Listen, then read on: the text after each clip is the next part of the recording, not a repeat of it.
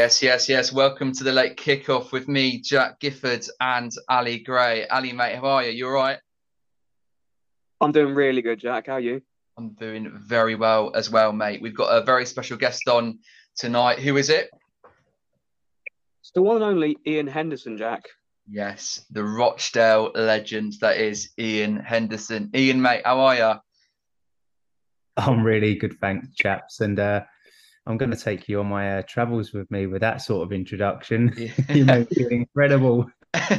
Absolute legend, mate. So what we do is we go from the very start of our guest career, Ian, and then the first question we ask is, when did you fall in love with football? So far away. What a fantastic question. Uh, I was inspired by my older brother, Tommy. Hmm. I must have been 4 or 5 years old watching, I can remember it vividly now, Nottingham Forest on the box, and just loved the way that football was played, like the emotion, and the passion and all what comes with it. And ever since then, I was the kid known to be carrying the football around with him, regardless of weather. And yeah, joined a Sunday league team, and the rest is history, as they say. Mm. Did you know from quite early on that you wanted to be a professional footballer? It wasn't until maybe 7 or 8 years old, I'd say, I had the understanding of what a professional footballer was. Yes, I watched football, but I didn't know there was a career for it because I was so young. Um, but it's an interesting question because I actually started off playing in goal, as Oh, crazy as really? it sounds.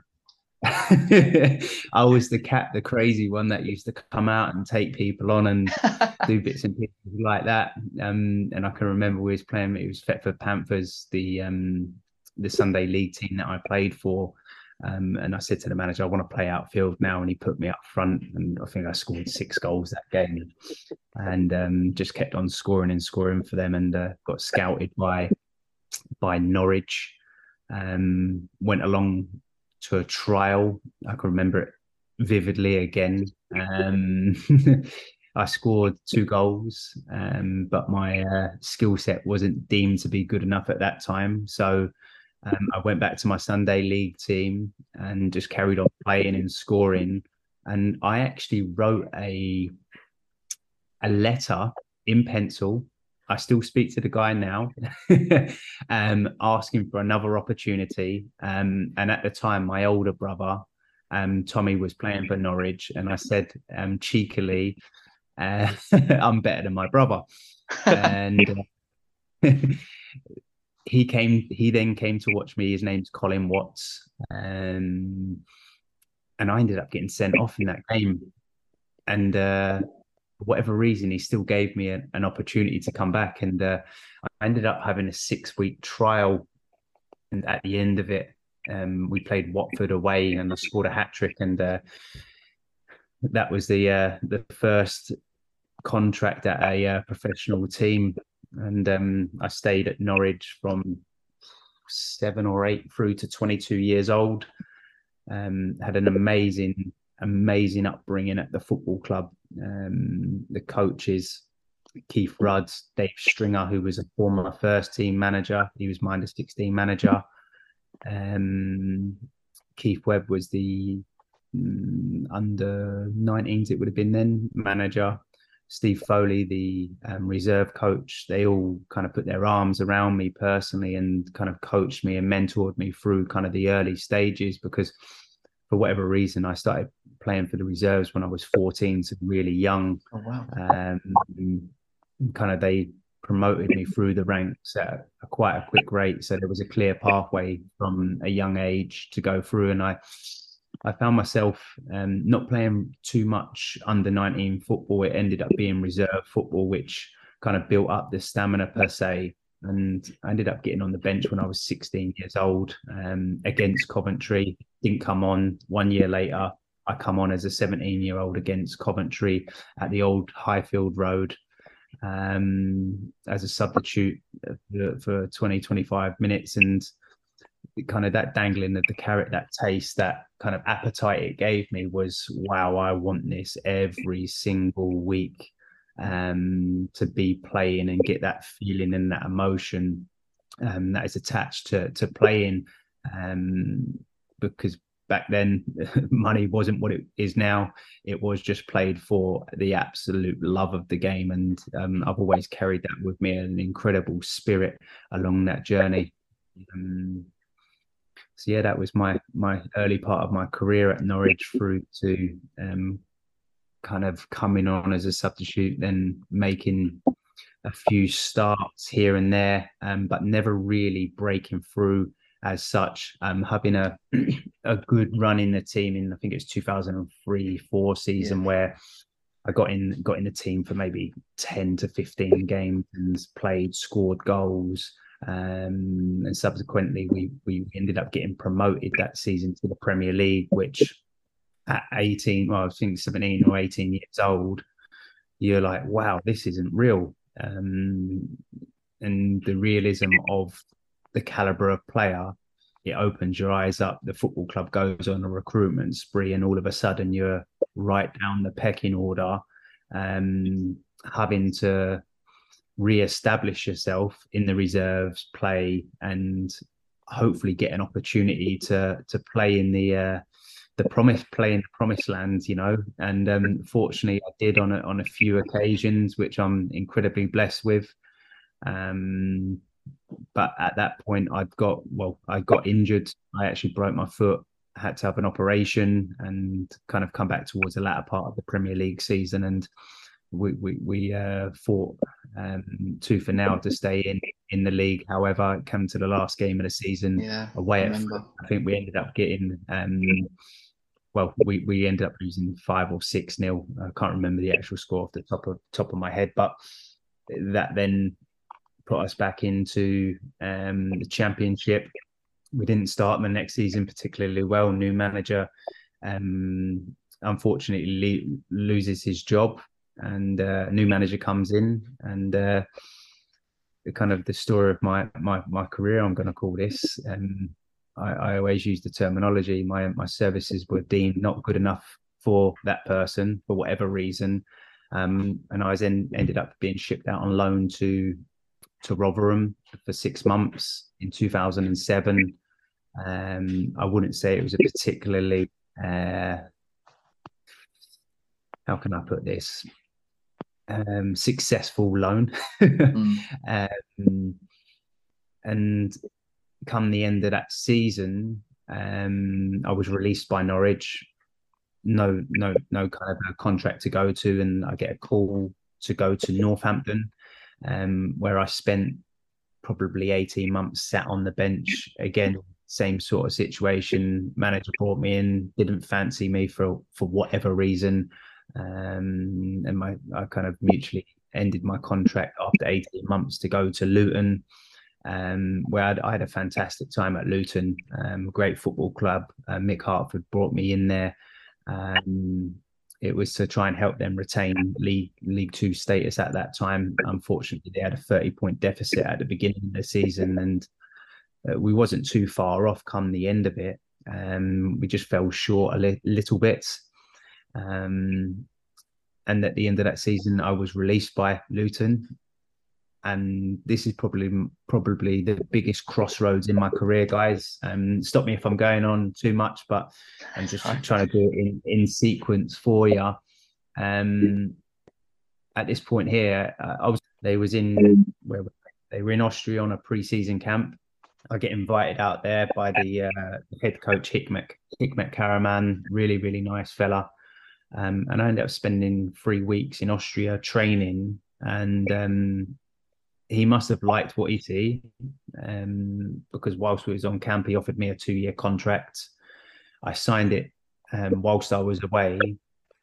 I flew back into the UK, packed my stuff, flew to Turkey on my own, and started a life of living in a different country, different culture, different language. So I kind of immersed myself in it. I think it was a program called Linguaphone, where I was learning the language, adapting to my surroundings, learning to drive on the other side of the road, and playing in the Turkish Super League. The quality was immense. I was surrounded by really, really good footballers, and a big squad of people. I think there was like 45 people in our squad. Started off doing well for the team, and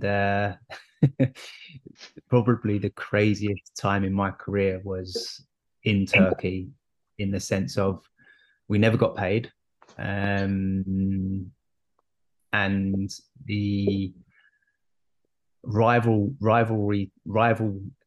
team in the city called Ankaraspor, their president brought Ankara, so there was a bit of a merger happening, and you could only ever have, I think it was 7 or 8 international players. And we was at our max already as Ankara, but when he brought all of his players from Ankaraspor to Ankara, it made up 14. And again, services deemed not right for that person at that time. We had to configure out how to terminate the contract. I think I was like 5 or 6 months into it, which in hindsight, I was pretty happy about, because I knew I was going to event services. Previously, Boothroyd gave me a call. He had just taken over at Colchester, asked me what I was doing. I said, I'm literally sat at home, not doing much. And this part of my career is the catalyst, I'm going to say, where the manager knew me as a person, knew me as a player, knew my strengths, knew my weaknesses. And I think the respect between both people was reciprocated.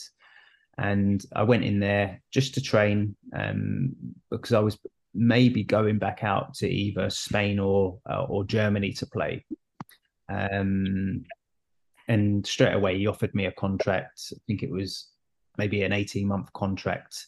And started off well. I remember scoring on my debut or second or third game in, because I got sent off in my debut, I think. Against Norwich, wasn't it? I think. Was it against Norwich? Yeah. One of my old teams. Yeah. Which it didn't go down too well with him. But he knew that that kind of edge to me, and he kind of didn't bat an eyelid to it. In that sense, he just put his arm around me and said, "Come on, we need a little bit better from you." And I kind of then hit the ground running. And again, the storyline continues. AD then subsequently loses his job, but his assistant John Ward takes over, but takes a real big liking to me. And he literally said to me, "You're going to play every single game, because I know you can score goals." And it's the first time a manager's ever said that to me in my career. And kind of went on to play all of the games for, I think it was 2.5, nearly 3 seasons there, doing well for the football club, scoring goals. I was playing on the left wing, the right wing, in midfield, but never up front as a number 9, which I came through youth football as an out-and-out striker. But all of my appearances to that date were either winger or in midfield. And had like really good time with John and the team. We had a really good young kind of outfit that were hungry for success, and players came in, came out, moved on to pastures new, and results didn't go our way, and John lost his job. But still in contact with John to this day. And again, new manager takes over. I remember it was the 31st of January 2013, the next big crossroads in my life, because I was deliberating whether to go and study at university to become a dentist now, because I wouldn't say sick and tired. I just got to a point in my career where how can I put this? My career is being dictated by another person's opinion, and whether they like me or don't like me, whether that's as a player or however it's going to be put across. And I was like frustrated, to be honest. I got frustrated with the decisions and that were out of my power, because I train hard all of the time. I try and give my best for the team day in, day out. And sometimes that fell short. but it wasn't for the want of trying. And from Colchester, I literally moved up to Manchester with the intention to go and study dentistry. But my mate Michael Rose, who I was with at Colchester, had left back. around the same time. He knew that I was moving to Manchester. He called me. He goes, Keith Hill's been on the phone about you. He said, you want to come in and just train? And I'm reluctant now, because this seems to be like a bit of a pattern emerging here. I went in there, and hand on heart, from the moment I walked into that building, the way that Keith made me feel was, it's never ever been matched in my whole career. He took a liking to me like no other manager has, and gave me a level of autonomy to play football with, I wouldn't say no fear, just to be autonomous as you want as a striker. However, he never played me up front to start off with. I've got a good story about this in a moment, but he played me on the left wing, the right wing, or as a 10, and did well for the first like 18 months, 2 years playing in that position. And we got to a point where we had good success. We'd been promoted, and there was lots of injuries within the squad, especially in the striker department. And there was only me and Matt Doan left. And between us, we don't make up 6 foot, you know. And he came up with this ingenious idea to play split strikers. And it worked. It worked so well. So well. I remember Peter Vicente playing on the right wing, Donny just tucked inside him, me playing off the left in between the right back and the centre back. And we just caused carnage. And from that moment on, I said to him, you've got to play me up front. And he just played me up front consistently. And people always say, why is it towards the back end of your career you scored lots of goals? I said, because I played out as an out-and-out number 9, and I could stay in positions to score more opportunities and kind of playing on the wing. But my whole kind of initial first spell at Rochdale, 7.5 years, is magical. I'm indebted to the managers that I played underneath, but also the affinity that I had with the fans as well. You know, it's special, very, very special. I left there on kind of difficult circumstances. The world was going through what it was going through due to COVID. There was many kind of restrictions, and people weren't clear on what was going to happen to the football industry, to the world economy in general. So they had to make choices. Again,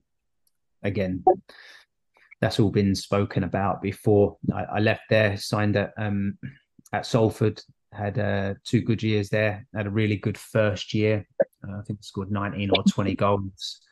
And we just missed out on the playoffs.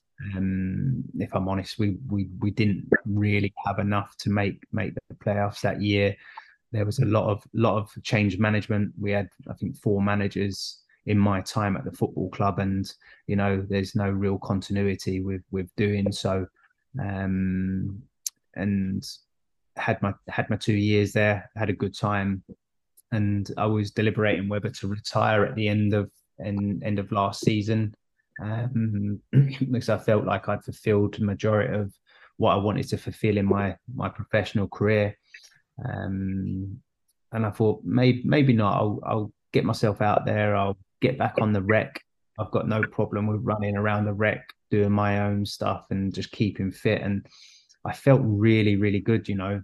I was clocking some like good football times with runs, and I thought, yeah, I can still compete. I've still got that hunger, that desire to want to give it another year or 2. And the call came from Rochdale. I had a couple of other clubs on the phone to want me to come into sign contracts with them. And as I said before, I had that affinity with the football club. And I've got a little bit of unfinished business that needs to be dealt with at the football club. And I come back, and It was an amazing welcome back to the football club. We didn't start the season particularly well. Manager loses his job, and it's such a cycle in football, and I don't want anyone to ever lose their job. But it is the nature of the beast, as they say. But it's not particularly nice to see anyone lose their job, regardless. And that was merited because the results didn't match what the board and the ownership wanted. So it made changes, and we're on a little bit of an upward trajectory at this moment in time. We're picking up results. We're a little bit more solid, and there's a little bit of continuity at the football club. So to sum it up, as a football career, I'd say perseverance, an absolute insatiable desire to never give in, always give my best, and to leave it all out on the football pitch, and play with absolute passion. I don't know, how is that, guys? Amazing. I was not expecting to go through the whole thing straight away, but that was brilliant, Ian. Absolutely brilliant.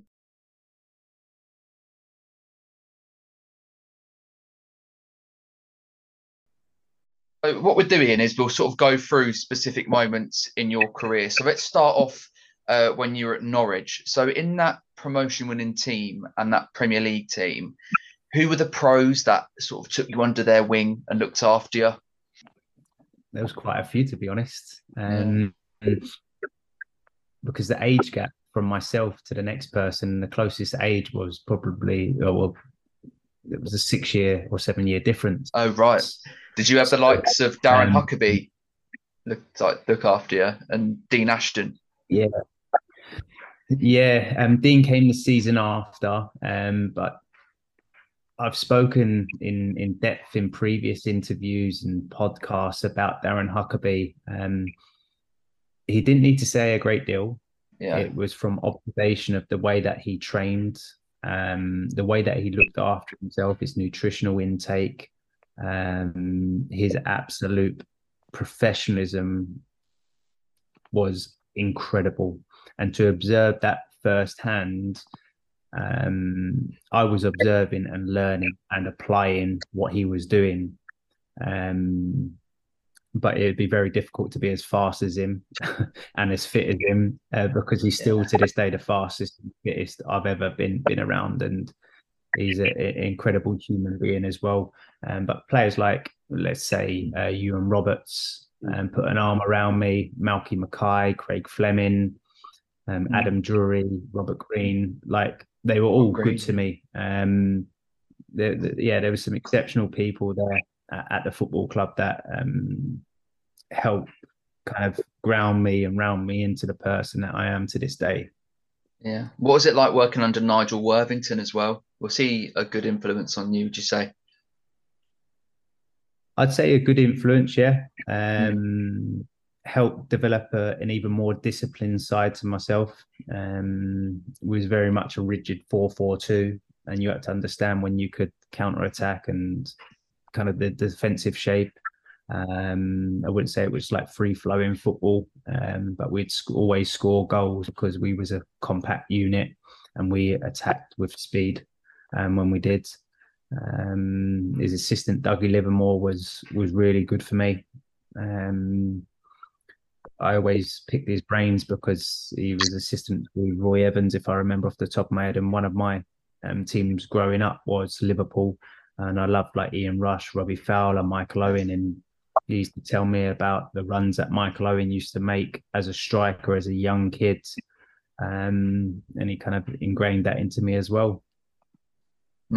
So then going from Norwich all the way to Turkey now, which you obviously covered previously, did you have a feeling from when you first landed there that it wasn't going to go the way you kind of planned, or did you have full belief that it would go really well? What was your feelings there? I didn't have any expectations to start off with.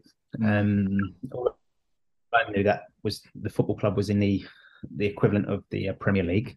Yeah. And there was an opportunity to player against teams like Galatasaray, Fenerbahce, Massive clubs. some teams that have played Champions League, some huge teams. And it's going to sound bonkers. This, do you know how like Ronaldo was unveiled to the Madrid supporters? Mm-hmm.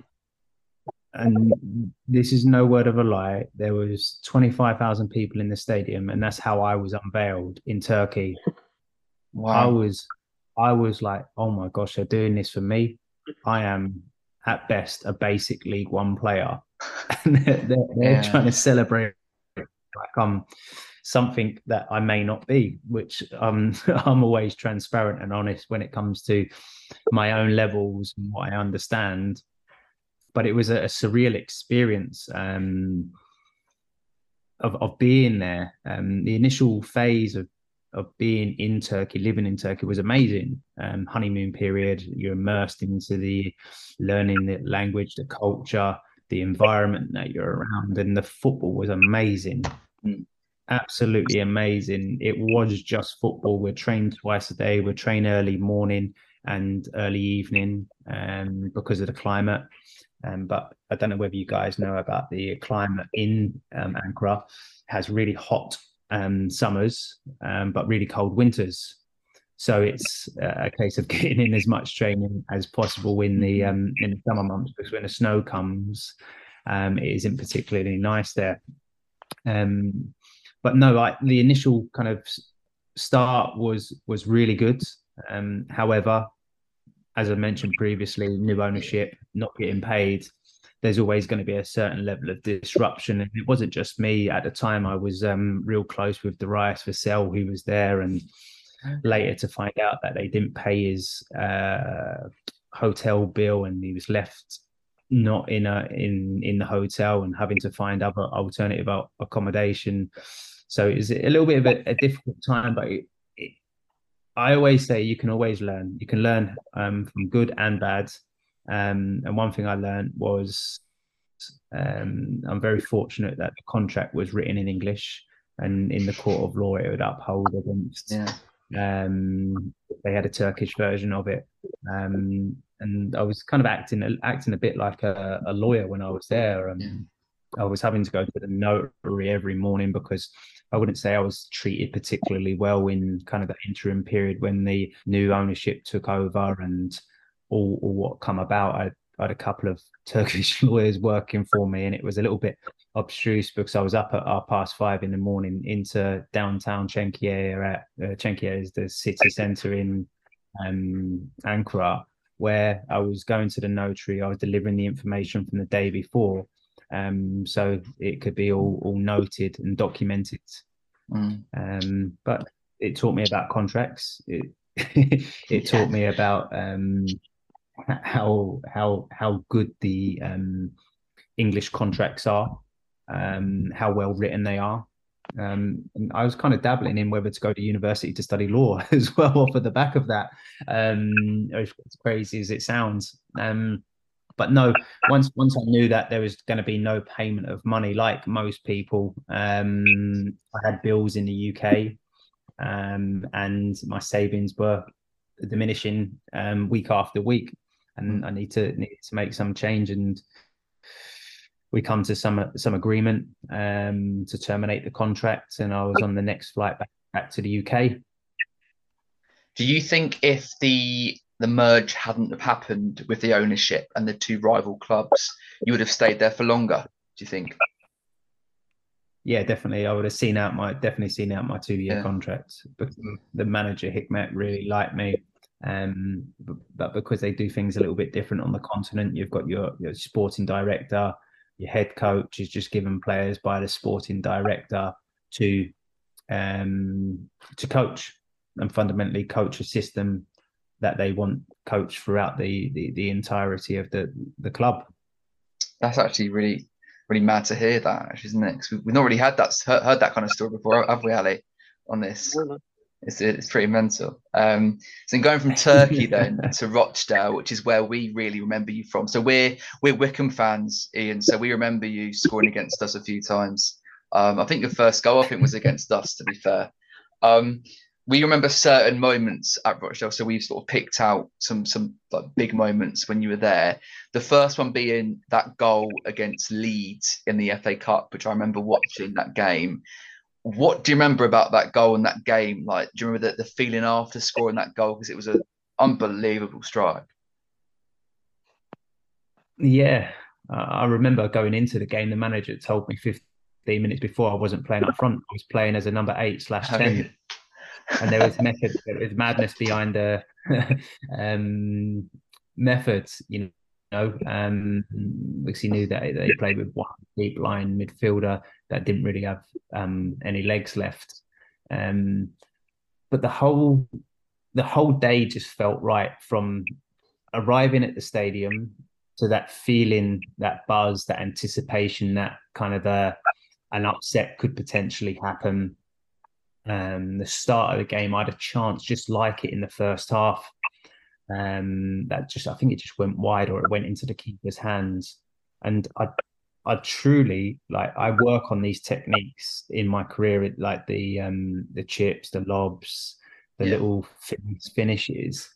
And it's something that I thought, wow, this is now, I can't smash it. I can't do anything other than doing what I did. And if it was executed correctly, then there was a good opportunity that it was going to go in. And it was just a surreal kind of moment, because that was probably the best Rochdale team I played in. Yeah, it was a good team, that. Yeah, it good was team.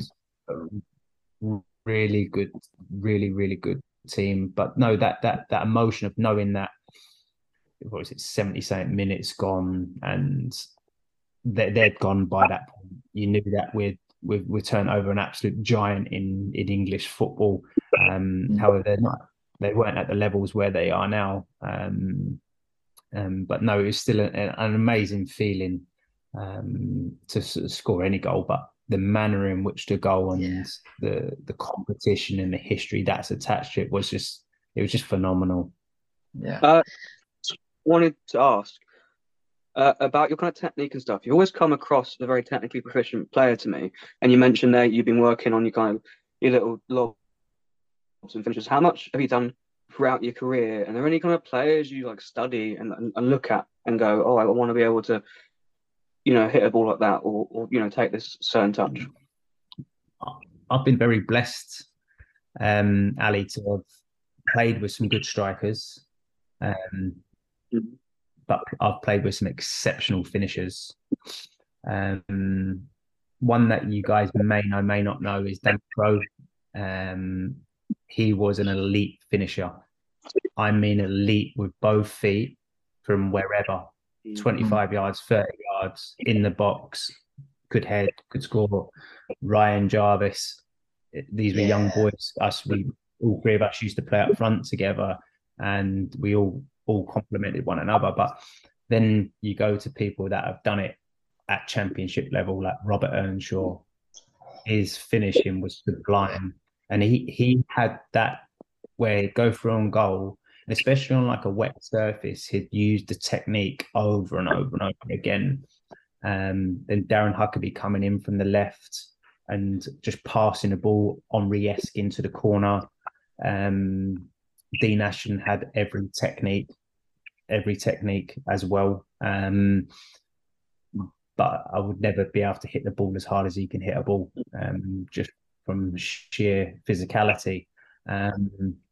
And then people like Scotty Hogan, learnt a lot from Scotty. We was together for a short time. Really, really, really good finisher. Steve Davis, another good finisher. But to answer your question, you take little snippets from people. You try and apply them, and it's all got to fit your style of play as well. And I feel that those types of finishes, the curl finishes, the like whips into the corner, and the side foot finishes, they suit my profile as a player. Talk to us about your relationship with Keith Hill, because obviously you were under him at Rochdale for a fair amount of time. Was it brilliant from the offset, or did you have your conflicting relationship at points? I'd say it was brilliant all of the way through. Yeah. I would say there was a great amount of talking within it. We understood each other. We understood our qualities. There was a mutual respect, and it was reciprocated on both parties. Did we get the best out of each other? 1,000,000%. 1,000,000%. And I think there's a fine line between kind of that mutual respect and getting the most out of someone and trying to help them fulfill their potential. I think there's only absolute admiration from myself to Keith, and still to this day we're in regular contact, and we speak on a friendship level now, which is absolutely amazing. And it's the only manager in my career that I've ever had that with. You know, sometimes I might have done things that would have maybe got underneath his skin, but he would have told me, and I would have taken it on the chin, learned from it, and only ever tried to do the best for the team and one another. But from a working relationship, we got each other. And a fundamental that we both believed in is absolute hard work and never ever say die attitude, which I may have been the person that sang his song on the football pitch, because I don't really say a great deal on a football pitch. I go out there and just do what I need to do. And hopefully that sort of leadership inspires other people to follow suit. Because if they didn't follow suit or they don't follow suit, you know, there's a level of expectations put on them through the demand of action rather than too much talking. Yeah. Talk to us as well about that promotion season at Rochdale, because I remember that season. I think Chesterfield won the league, and I think you finished second or third. What was it about that team that year that made them so successful in your eyes? There was a group of misfits. This is going to sound bonkers. Players that may not have bedded in at other football clubs, face fit, being the right profile for clubs. And he brought a group of people together at a really good age. And with still a lot of football left in them, and brought a togetherness that I've never seen before, in the sense of we're striving towards ultimate goal. Yes, we're the underdogs in every element, but no one would ever match our intensity on and off the ball. We was an out and out high pressing team, and we would rob people of the ball when they felt they were comfortable. We had dynamic players that could attack with speed, and speed kills, as we know. And fortunate, we had good players that could handle the ball in any situation to help us move up the football pitch quickly. And there was a lot of players being bedded in from the youth. So you had that element of association with the football club, even more so, to fulfill what they started off. And that's probably why you saw a lot of players move on in my time at the football club, because it was a clear pathway for them to succeed. And if they stuck to the plan and they were relentless in their pursuit, let's say, of developing, and were hungry to do it day in, day out on the training pitch, which then converted into match scenario, it was a win-win for everyone, because we all pushed one another to become, let's say, the best version of ourselves. And we created history at the football club with what we did. And the subsequent seasons thereafter, we had the highest finishes, highest total points. However, we knew deep down that the dismantling of the squad was happening, because teams from above us and leagues above were taking players. Granted, they were warranted, but at the same time, it's very difficult because you then have to go for a 3-4 year build phase to replicate that. And sometimes people don't get the time that they need to do it again. But yeah, we had an unorthodox system. We used to play me on the left, Scotty Hogan down the middle, and Peter Vicente on the right. I remember. A bit lopsided. Mm. We used to call it pitch and Pete, a diagonal ball to Pete, and two speed demons running through the middle. Yeah. No one knew what to do with it. And we turned a weakness into a power of ours that absolutely obliterated teams. I can remember we played. Who did we play? Cheltenham at home. We won the ball in next to the corner flag in our half, and they counted something like 6 or 7 seconds, and we were in the opposition's box scoring. Mm. It's bonkers, and you can attack with that speed.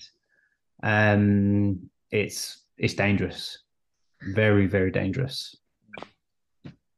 I remember.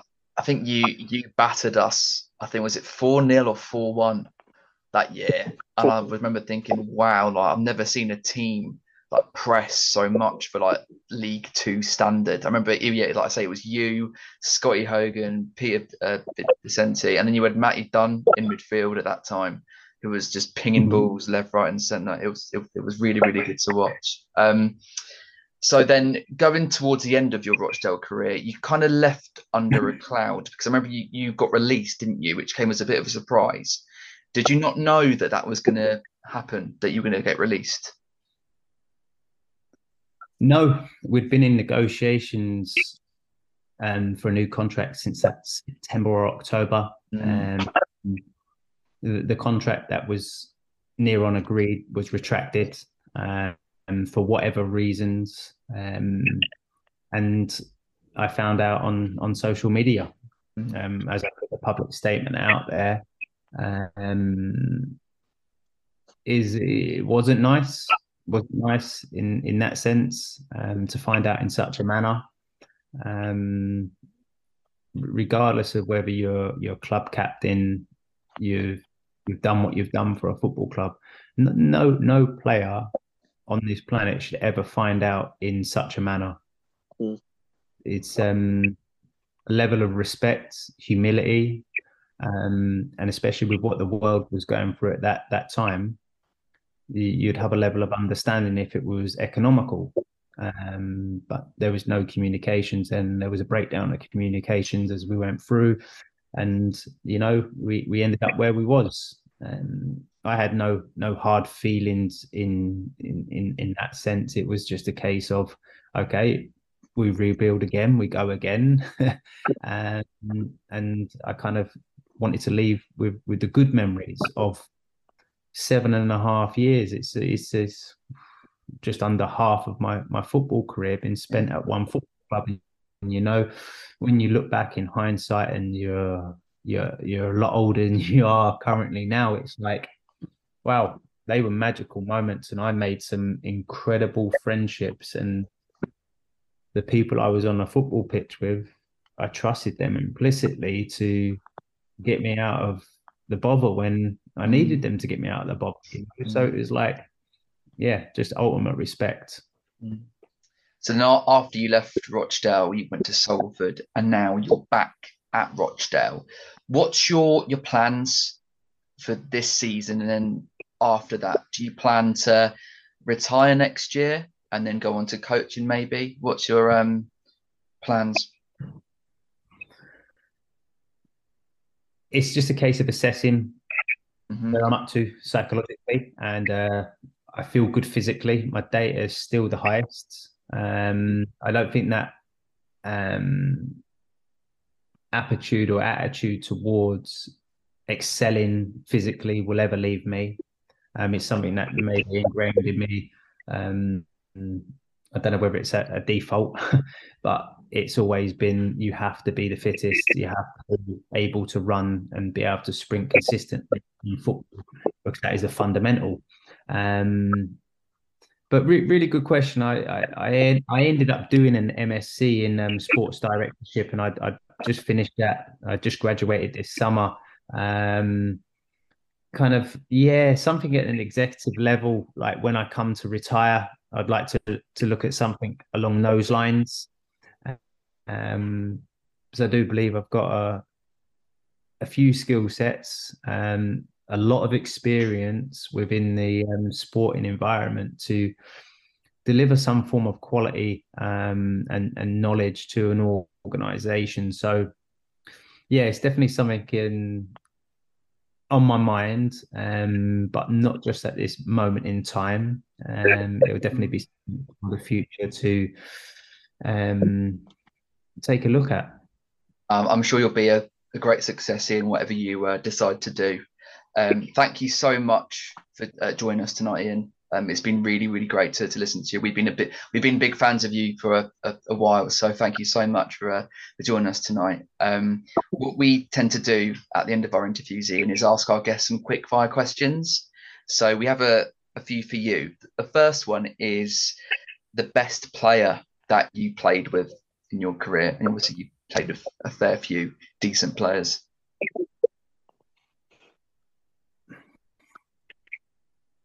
The best player, Darren Huckabee. Yeah, he was class, wasn't he? He's just a top player. Yeah. The best manager you played under. You know that one. Keith Hill. The best player that you played against. Oh, Boyd Dembele for Tottenham. Everyone says that's come on here and played against Spurs. Right, yeah. Outrageous. Yeah. I bet he was unplayable. I think they were. What was the saying, that he could not make a mermaid? I think that was it, wasn't it? You can't get anywhere near him. Yeah. I bet it was ridiculous to play against. The best moment in your playing career. Making my debut. Biggest regret in your career, if you have any. Can we come back to that one? Of course. The best advice that you received in your career? Never stop trying. Good bit of advice. If you could go back and give one bit of advice to your younger self, what would it be? God, these are good questions, you know. Believe in myself more. Brilliant bit of advice. And then finally, describe your career in one word, if you can. Nomadic. Good. And then going back to the biggest regret, if you could think of one, if you have got any regrets. No, I don't think I have. I think everything that's happened has shaped me. Mm-hmm. Everything's happened for a reason. Yeah. Brilliant. Yeah, well, that's brilliant, Ian. Thanks again for joining us tonight. It's been really, really insightful, and we wish you luck with whatever you decide to do in the future. And we'll be sure to look out for Rochdale's results this season. Guys, thank you ever so much. It's been an absolute pleasure, and I'm always happy to support anyone doing bits and pieces that's going to promote like positive within the sporting industry. So keep on shining, lads. Keep on getting bits and pieces out there. I'm sure these things, or these podcasts, these Zoom calls will be beneficial and helpful for some people, or people at a right point or point of readiness in their life. Thank you. Thanks so much, Ian, for that. See you soon. Thank you.